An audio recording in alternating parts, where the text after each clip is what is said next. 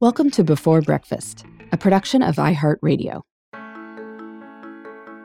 Good morning. This is Laura. Welcome to the Before Breakfast podcast. Today's tip is to ask yourself what you loved doing as a child.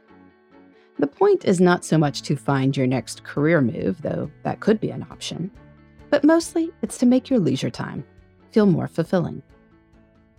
Adults love to ask children what they want to be when they grow up, and many kids have a ready answer. They proudly announce that they plan to be writers or doctors or princesses without any self-consciousness. Then we grow older, and we discover that there aren't so many job openings for princesses, and we find ourselves pursuing completely different career paths. There's nothing wrong with this.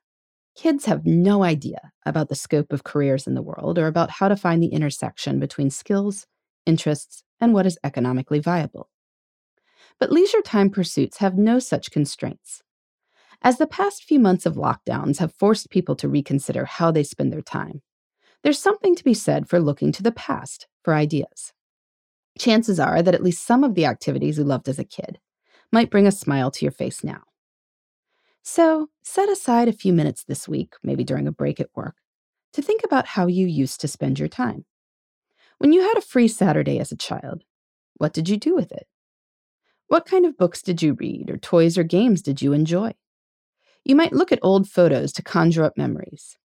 Talk to parents, siblings, or childhood friends to surface other ideas.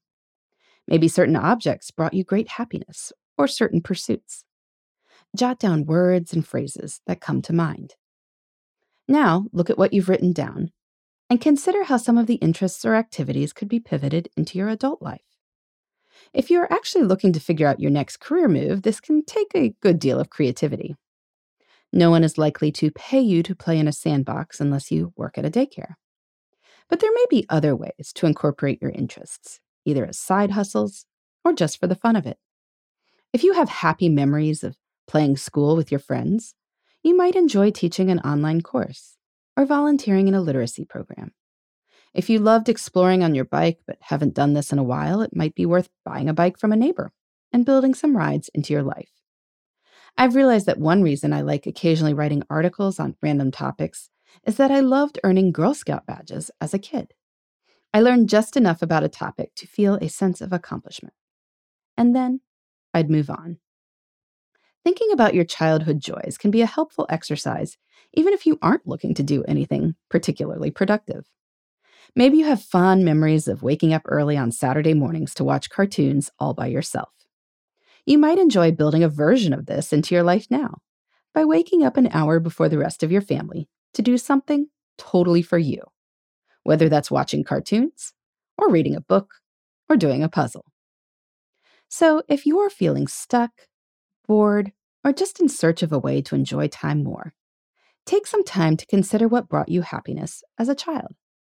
Then, think flexibly and with an open mind about how these joys could fit into your adult life. You'll probably start to smile just thinking about it. In the meantime, this is Laura. Thanks for listening, and here's to making the most of our time.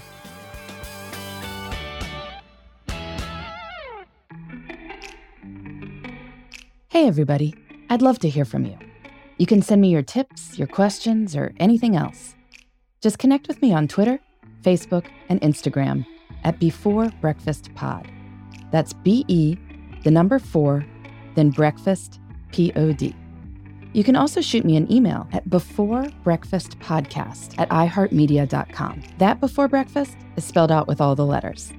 Thanks so much. I look forward to staying in touch.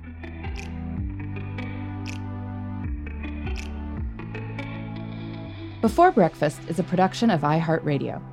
For more podcasts from iHeartRadio, visit the iHeartRadio app, Apple Podcasts, or wherever you listen to your favorite shows.